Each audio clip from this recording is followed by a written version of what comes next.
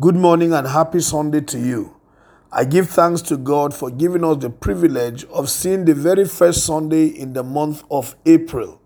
It is my prayer that your engagement with God today through His Word will reveal His purpose, His plan, and pour down His blessings upon your life such that your week and the rest of this month will be a great one and something you will live to remember at all times. In the name of Jesus. Amen. Our scripture is taken from Job chapter 1 verse 8. Then the Lord said to Satan, "Have you considered my servant Job? There is no one on earth like him. He is blameless and upright, a man who fears God and shuns evil." This morning, I'd like us to meditate on the subject, a divine testimony. Every one of us always loves to be commended. We like people to say good things about us. We are concerned about people's impression of us, and there is nothing wrong with that. But sometimes people say good things about us because they do not know us more than they see or they hear. But there is one who knows us deeper and better than anyone else can know.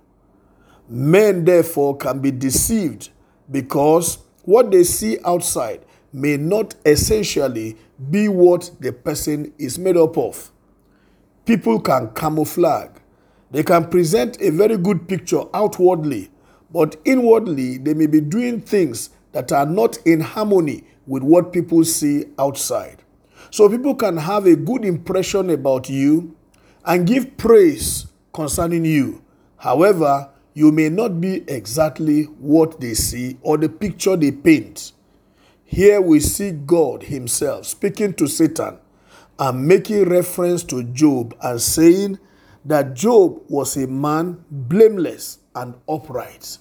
For God to testify that Job was blameless and upright, that means He found him a good man, both inwardly and outwardly, without any fault, a man whom God acclaims and attests to as a righteous person, as a person who is upright, doing everything in accordance with the plan, the purpose of God and His Word. He aligns with the righteousness of God, so God spoke well of him.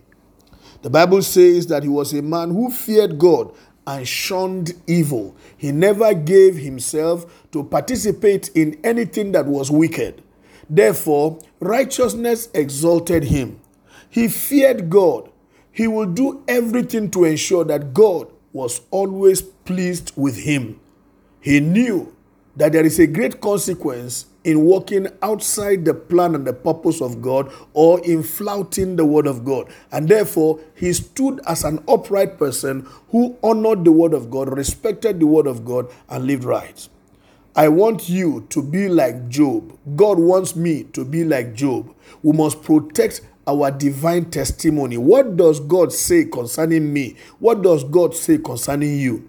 Others may speak so well about us, but God knows us inside out. Therefore, you must live a life that will make God to say of you that you are a man who is upright, that you fear Him, that you shun evil, and that you are blameless. Be concerned about standing upright before God, much more than the testimony of men.